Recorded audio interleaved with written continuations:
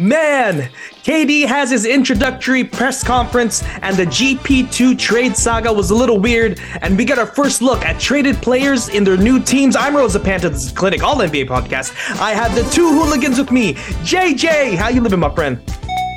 Hey, feeling good, feeling great. Wanted to give a special shout out, happy belated Valentine's to our Clinic lovers.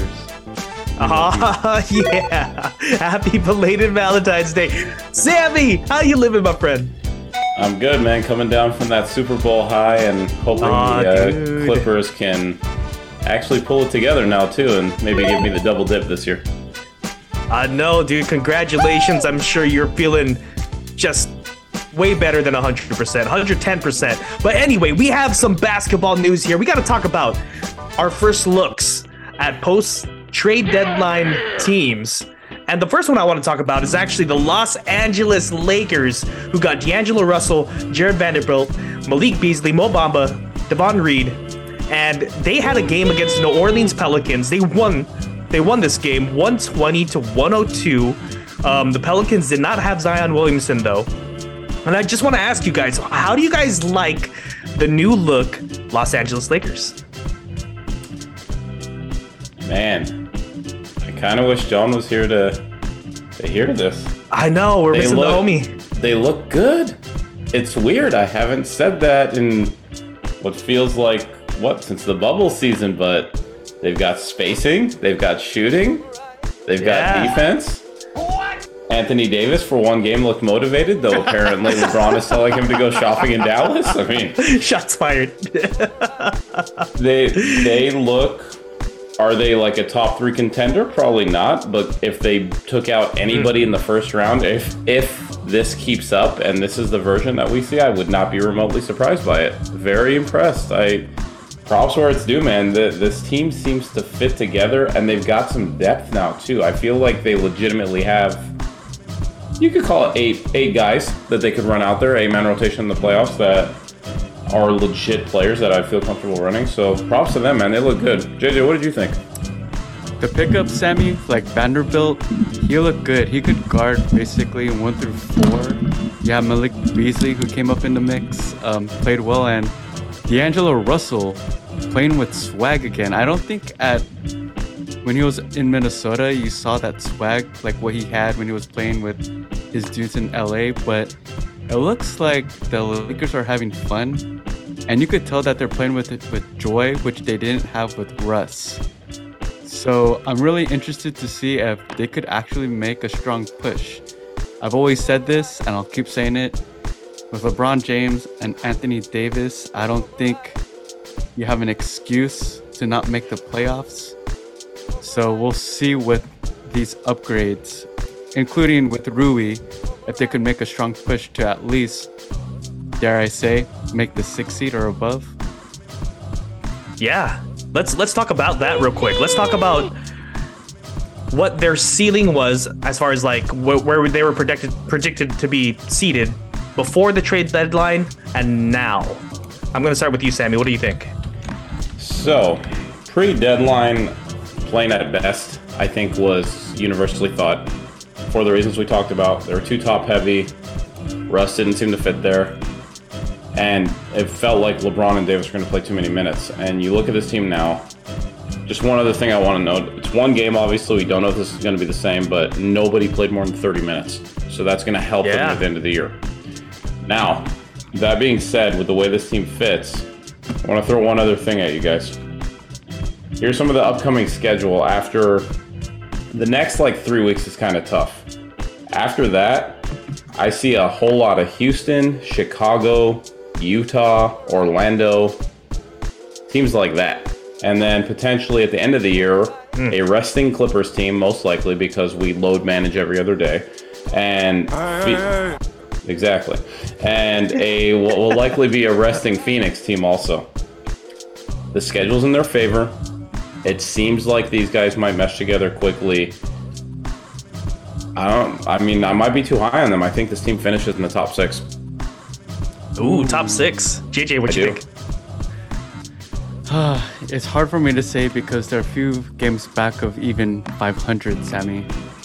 So they gotta even catch up we're going to have about 26 games after the All-Star break, and that's when everybody is going to start playing hard, including the West, which it looks too tight right now.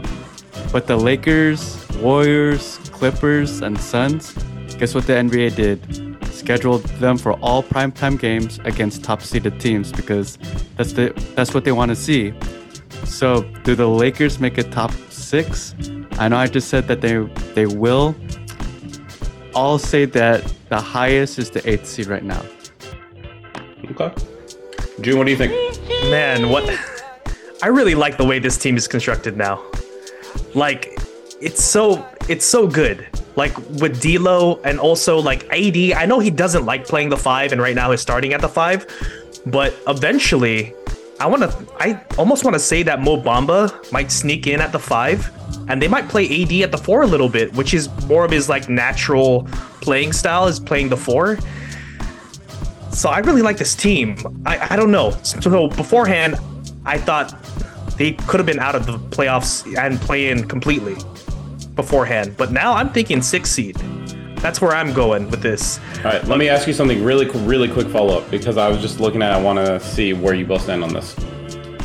We both have them top 6. Top 6 right now is Nuggets, Grizzlies, Kings, Clippers, Suns, Mavericks. Golden State is outside the top 6. Who drops out for the Lakers to get in? Man. And a really quick follow-up, because I know we got to move to next topic. Does Golden State finish in the top 6? For me... Because that 2 have to fall out. For me, for the top 6, I don't know if I'm a believer of the Mavericks. I don't know if I'm a believer of the new look Mavericks with Kyrie and Luka Doncic. I'm with you on that. I think they've started together twice so far, right? I actually don't have these guys on the outline here, but let's talk about them anyway. They've dropped 3 in a row. I don't like the fit between them two, especially in crunch time. It doesn't seem like they knew who the ball should go to. They were just passing it back and forth, just waiting for the other person to make a move. So I'm going to say the Mavericks drop out and end up in the play-in. JJ, what do you think? Ooh, well, with the list that Sammy gave, I don't know if the Lakers could pass any of those teams, not even the Mavericks or Pelicans. Maybe the Timberwolves, but that would still sit them at the 8th or 9th seed. And to answer your question, Sammy, I think the Warriors at the highest could make it 8th seed, man, unfortunately. Really? So you don't think they're going to... Okay. So if you don't think the Warriors are going to get into the 6th, I agree with you completely, June. I don't like the Kyrie-Luka fit. It reminds me a little of the first year of the LeBron-Dwayne Wade your turn, my turn. Yep. And this is no disrespect to Luka, but LeBron and Wade at that point is better than Luka and Kyrie now. And that's mostly more on Kyrie. I don't think that's a hot take by any means. But that version of your turn, my turn, it doesn't work well. There's no mesh. It's like you were saying, it's like, do you get to shoot now or do I get to shoot now? And there's not. And in addition to that, both of those guys are not plus defenders by any means. So I think they finish in the play-in. It took time for them to mesh. Yeah. And they played defense and had more, I would say, athleticism to make it up. And they were together from the beginning of the regular season. They did not come together at the deadline and have 20 games to figure it out. I don't like the fit at all in that way. Now, that being said, because of the Lakers' schedule, I actually think they can pass up everybody else depending on if the Warriors get healthy. So I think they could end up slotting in the 6th. Just for our listeners' knowledge right now, just to kind of put a bow on this, right now there is still from the 3 seed down to the Lakers. It's still only a 6-game separation. So we're talking 3 all the way to 13. So we've only literally gotten separation by Denver and by San Antonio and Houston going in the exact opposite direction. The rest of it is still completely just stuck in the middle there. So a lot of time for the Lakers to actually make a pretty big climb. So I guess we'll see what happens. We will definitely see what happens. The next team we're going to talk about is actually your new look Brooklyn Nets with Mikal Bridges, Cam Johnson, etc. Their starting five goes like this: Dinwiddie, Bridges, Cam Johnson, Dorian Finney-Smith, and Nicholas Claxton. They actually defeated the Heat 116-105. The Heat did not have Hero, Lowry, or Oladipo playing, but they were still able to win this game. I want to ask you guys, how do you guys like the new look Heat? Or sorry, the new look Nets? They look great. They look like 2019 Nets when they were having fun with D'Lo, and Bridges is going off. Who would have thought, right? Like, Bridges has scored 40. He's a 45. Great two-way player. He's animated. He's having fun. They're smiling. I like it, Sammy. I'm with you. And, you know, there's a great irony. I think we as NBA fans, I don't want to generalize for all of us, but we really like the scrappy teams, play together, no egos, that those teams always tend to finish, 6, 7, 8 seed, right? And then what's the next move is always to add stars. And then when they add stars, it either completely blows up or we just get tired of them. And now the Nets have reverted, and I think everyone's going to kind of like them again. Because their lineup is just, it's fun. On the surface, there's no big egos. I like what I see too. I will tell you, you know, the interesting thing that seems to have happened is Ben Simmons is the only one there, and they cut his minutes back. I don't know if you guys noticed that. Oh my God. The first game with a fully healthy lineup, they went to 16 minutes for him. The next game, they went to 20. He's off the bench now. He is not starting on this team. And there are already rumors that they're going to try to just unload him in the offseason. Did you hear what Jacques Vaughn said about Ben Simmons? I believe so, but please rehash. Basically, they asked Jacques Vaughn, like, is Ben Simmons' production hurting right now because he's not playing alongside a superstar? And he says, well, Ben Simmons is a hard case because if you play him with a big, then you basically clog up the middle. If you play him with a small, then you lose size and rebounding. If you play him, basically he gave every single scenario in which you could put Ben Simmons next to somebody else, and he said that there's a problem with it every single time. And that's actually completely accurate, because I don't know what Ben Simmons is anymore. This guy was like a multi-time all-star. He was first team defense, and now he's just completely fallen off a cliff. I don't even know what they do with him anymore. But besides that, the Nets look a lot of fun. Right. They look like a lot of fun. So ceiling before, this is an interesting one. Ceiling before the trade and ceiling after the trade. What do you guys think? I'm going to start with JJ. Ooh, so before the trade, the Nets were obviously rolling. Durant gets injured. Kyrie requests for a trade. Then Durant requests a trade. Everyone's thinking, well, there goes their chances. But the Nets are actually sitting at the 5th seed. And I think they could actually maintain it. Just because of how the East is more top heavy, more than anything. If they could just sustain, I think they could, at the very best, be at the 7th seed. Maybe even 6. Ooh. Sammy. I agree. So what you said about the East is very accurate. So if you look at the East, it's a little different from the West and how it's jumbled, like we talked about. Basically, the East is essentially 7 teams. It goes after the big ones that we know about: Boston, Milwaukee, Philly, Cleveland. Then it's the 2 New York teams, and the Heat are kind of in their own little tier there. And then it drops to Atlanta, who I think we can all agree is not a serious contender as currently constructed. No. So the question then becomes, can Brooklyn stay above one of New York or Miami? I still have no idea what to make of Miami. So I think you're right. I think at worst 7. You kind of almost have to have faith in Miami to get it together, but I feel like Brooklyn's actually going to be so strong defensively that they're going to pull out some wins that they shouldn't, or that on paper it looks like they shouldn't. I think they're going to hold, and one of the other 2 teams is going to drop below them for the overall season outlook. I know they're above both right now. So I think they're going to stay in, but when you get to the playoffs is when the stars shine, and they're gonna be outclassed, and they're gonna be like that team that puts up a scrappy series. But they're probably not gonna have a realistic shot of getting out of round 1, is my own opinion. Before the trade, if you have one of the top 3 players in the league, your ceiling at minimum is conference finals if all goes well. So their ceiling did drop, but their roster construction, weirdly enough, seems a lot better to me. Yeah, 100% agree. I'm going right where they are, 5th or 6th seed. That's what I think. But we're gonna take it to our next team here, the Los Angeles Clippers, Sammy's Clippers, who got Bones Highland, Mason Plumlee, Eric Gordon. They defeated the Warriors recently. I think they're playing right now as well against the Suns. They just closed them out. They won by 10. They won by 10. They just beat the Suns, and they defeated the Warriors 124 to 134. Do you know the Suns score by any chance, Sammy? Oh, I believe 116 to 107. I want to say. So what do you guys think of the new look Clippers now? I'll start off right now. Sammy, I don't know what happened with Highland at Denver, but I thought that was a great pickup. You stated that last week. You got Plumlee, who just eats it in the middle. He could grab you boards, get you easy points down low. And Eric Gordon, man, a vet that you kind of need with the Clippers. Your team is so stacked. You're actually showing signs of your greatness that the whole world, the basketball world, has been wanting to see within the past few years. And dare I say it, like, I hope for your sake that they could get on a roll, man, because we've been waiting for it.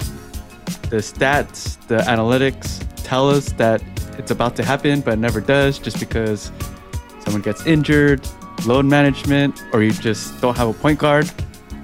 So it looks like now it's about to come into place, and you might have your chance of getting momentum in the playoffs. I don't know. What do you think? Well, let's talk about the point guard-sized elephant in the room. So there's been rumors about this for a while, but it came from Shams. So apparently the Clippers are talking to Westbrook.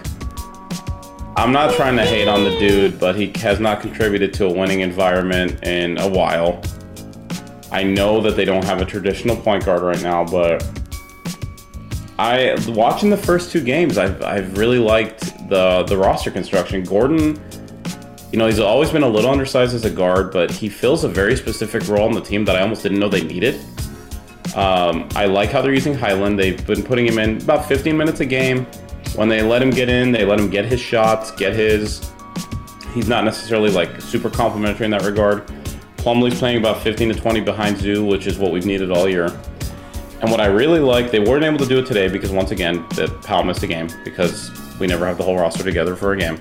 But the opening game that they played against the Warriors, they put out a closing five that I loved. It was Zoo, Kawhi, PG, Norman Powell, and Gordon. You have four guys that can shoot. Kawhi is a great rebounder for his size, as is Zoo, obviously. Yeah. All of those guys, Powell maybe hit or miss, but all those guys could defend. This just super fluid lineup. It could shoot. They had some shot creation between all these guys. They could defend. We didn't have that kind of closing lineup before. And I really liked what I saw out of that group. I'm hoping that becomes a consistent lineup. If they want to go small and pass less, they could bring in Marcus Morris, you know, if you want to go that route, and have him play the five. But overall, then I think we'll see if the point guard issue comes back to bite them. Outside of that, there's depth everywhere. The only question you're going to have now is you're looking at Batum, Covington, some of these other guys. Are they going to be comfortable in these roles where there's going to be nights where they don't play? And I think Batum will be okay with that. There's been rumblings about Covington. But outside of that, I'm happy with what I'm seeing. So no offense to Russ, man. I just don't think he fits the group, but clearly they're talking to him, so they think differently. June, what did you think? You are a hater. Man, they basically got insurance for all of the question marks I had. Basically, Zubac, like, going to Mason Plumlee, there's like no drop off. So when one's off of the floor and one's on the floor, like, you could basically, there's like no drop off whatsoever. Also with Norm Powell, like, his health is a big thing. And now you have Eric Gordon, and they basically play the same style. So you don't have anyone dropping off when you have PG and Kawhi on the floor. Like, it's so consistent. And I felt that during the Warriors game. I was like, when does this team just stop rolling? And it just felt like the onslaught just kept coming and coming. And honestly, my ceiling for the Clippers now, I want to say, I think they could jump maybe over the Kings and get into that 4th seed where the Kings slide all the way down to the 5th seed. Just because I'm not a huge Kings believer, just because their defense isn't so great. I know they're the number 1 offense. I feel like defense is what really matters when it comes down the stretch. What do you guys think? Oh, Sammy, I'm worried about your guys' health. That's the only thing. So, I will say this. Kawhi, since he came back, actually looks like Kawhi. He had a terrible game tonight, but that's just going to happen on your shot every once in a while. They intentionally scaled back the minutes of PG and Kawhi, but when I say scaled back, they're still playing 30 a game. It turned out they were playing like 38 to 40 minutes a game for about a month. So they scaled it back. Knock on wood, I really hope I don't regret what I'm about to say. I'm not as worried about their health right now because they look like themselves. And it feels like they're not trying to overdo it. Now that if they're cutting them to 30 minutes in the regular season, I'm all for that. I think that's fine. It almost feels like this team is overly cautious sometimes. I would like to see after the All-Star break them play with what they think their rotation is going to be going forward. And that way they have time to play together, mesh together, that kind of thing. Ceiling-wise, I think they can. I definitely think they can pass Sacramento. I don't know if there's enough time to get any higher than that. But with the Clippers' home road splits the last few years, I don't think home court matters to them that much. They just got to be healthy entering the playoffs. So, pound for pound talent level, I think they could theoretically play with almost anybody, depending on the point guard issue, depending also on Phoenix. We don't know what we're going to see with them at full health. To me, that's the big question in the entire conference, if you guys would agree. Yeah, for sure. The Suns, the variable that we just don't know how they're gonna be. Mm-hmm. But I'll tell the 3 of you right now on the pod, you have no excuses with Chris Paul, KD, Booker, and Aiden. Come on now. What do you think the ceiling for the Clippers is, Jay? I'll say third seed. Third seed? Highest. Yeah. Well, with that, we're going to take a short little break with a word from our sponsor. NBA fans, it's time to bring the hoops action to the palm of your hand with DraftKings Sportsbook, an official sports betting partner of the NBA. This week, new customers can bet $5 and win $200 in bonus bets instantly. Download the app now and sign up with code TBPN. New customers can bet $5 in the NBA and get $200 in bonus bets instantly. Only at DraftKings Sportsbook, an official sports betting partner of the NBA with code TBPN. Minimum age and eligibility restrictions apply. See show notes for details. All right, boys, we're going to talk about Kevin Durant's introductory press conference. And it was actually really high energy. The crowd was cheering almost after like every single comment. And I want to talk about some of the questions that was asked to KD. He was asked to sum up his time in Brooklyn. And after that, the crowd, I guess, went into like a roaring laughter. And he said, it was a lot of ups and downs, but I love the grind. I built family over there. They're always going to be part of my journey. We didn't accomplish what we wanted to accomplish as far as winning championships, but I enjoyed the grind. I love those guys. I get emotional while talking about it because that was a special 4 years of my career, coming off an Achilles injury, and they've helped me through a lot. And then he was asked about Kyrie and when he was traded. And he had this to say. He said, I was upset we couldn't finish what we started. I thought we had some good momentum. We were finally building the culture we had always wanted. I felt like every game we were building chemistry. I didn't know what was going on with Kyrie and his situation with the organization. I didn't really focus on that. I only focused on what we were doing on the court. It was a blow to our team. It just took away our identity. He was a huge part of what we do. He's a Hall of Fame player, a great player that can do everything on the floor, and we relied on that. So without him, we didn't have a clear identity. So that was tough for me to stomach. What do you guys think about KD's comments on Kyrie? It seems like he still has, I guess, an affinity for Kyrie. even after all this was said and done. So, let me ask you guys a few questions. Did you think it was funny when he said we were finally building culture? What kind of culture are we talking about here? Culture when you have James Harden coming in out of shape, Kyrie going to his sister's birthday and telling his teammates that he was coming to a game or practice? Is that the culture? Oh, how about the chemistry where you barely played 30 games together with your trio of Harden, Irving, and Durant? Sammy, argue with me here, because I don't know what this fool was talking about, to be honest, man. I would try to argue with you, but I have no idea what the argument on my side would be. Because maybe their locker room was a lot closer than we thought, but on the surface, that team just looked like, just completely discombobulated at all times. Is that the best way to put it? Like, I have no idea what culture is referring to, because it looked like they were always in chaos, and clearly Joe Tsai did not have much affinity for the product he was seeing. Yep. So, do you guys think, like, what percentage do you think KD is actually trying to leave the door open for the Suns to get Kyrie if CP3 were to go? I think it's there, man. He didn't talk trash about Kyrie. He had the opportunity to. And with all the rumors that are out there that Kyrie has a potential chance of just not signing with the Mavs, even though they just did that deal, he could sign on to the Suns. well, there's one big issue there, though. Based on the contracts that they have, he would either have to take the mid-level or they would have to trade Ayton, I think. Because remember, they've now got 4 max guys on that team. And if CP leaves, they're still near the cap. So he might be leaving it open, but they'd still have to work some major kind of gymnastics to make it work. I do agree that he's leaving the door open.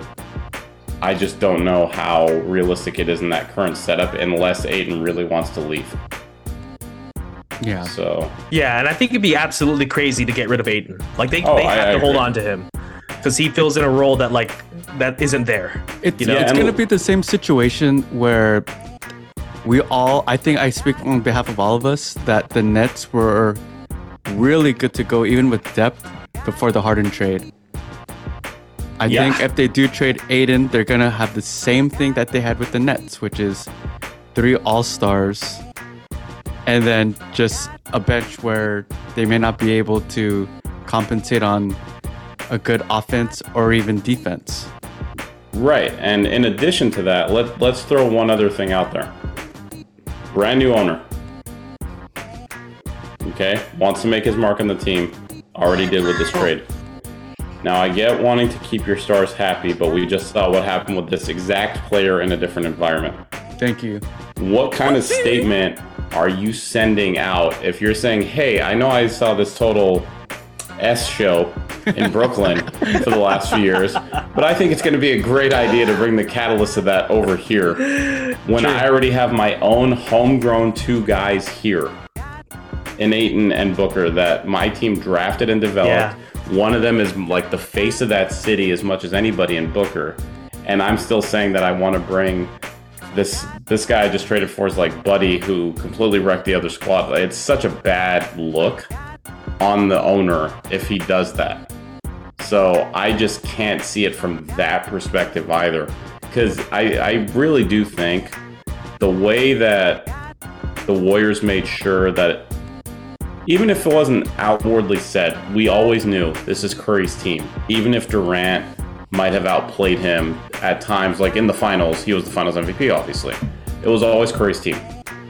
I think Phoenix needs to make damn sure that they make a point of saying this is Booker's team, even when KD's on the court, in a similar manner. I think that's going to be important, and they need to, even if it's subtly, keep that point clear, because it's just different when the homegrown guy is the one that represents your team. You cannot rely on KD to represent your team because he hasn't shown loyalty to one particular team. And I'm not faulting him for that. He's doing what's best for himself. But Booker's been your guy. He was there through the Baron years. And so, you know, like, it's not a good look. For revisionist history purposes, Bob Myers actually inadvertently said that this is Curry's team when KD was on there during the championship parade. Oh, that's right. If you guys remember that, where like, oh yeah, like KD could have like the mid-level. Inadvertently. But Curry could have whatever he wants because he's been here from the way before. I think that's important though, isn't it? JJ, go ahead. I just want to add, you guys hit the nail on the head. The one thing about Durant, and I just want to requote of what June you just said, which is Durant said, I didn't really focus on that. That being Kyrie Irving. He just wanted to focus on basketball, which is fine if you're a role player. Right. You're a leader, bro. Mm-hmm. You got to put your players in check, like Kyrie. You know why Chris Paul, even though I've clowned on Chris Paul, I don't like his antics. The one thing that I will always give props to Chris Paul for is his leadership with his squad. That rubs people the wrong way, like Blake Griffin, but at least he doesn't fear telling his teammates what's up. Yeah. That's a great point, and I think we need to recognize that with KD. On court, he's one of the most talented players we've ever seen. I think he has shown he's not necessarily the leader type. He fits into a culture that's already there, and he'll play within it. He just wants to hoop. He said it himself.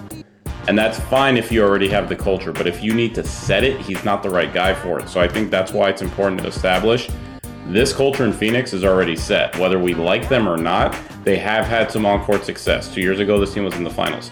And I think it's going to be important for them to keep it that way if they want to keep the success and match the expectations that are coming to them.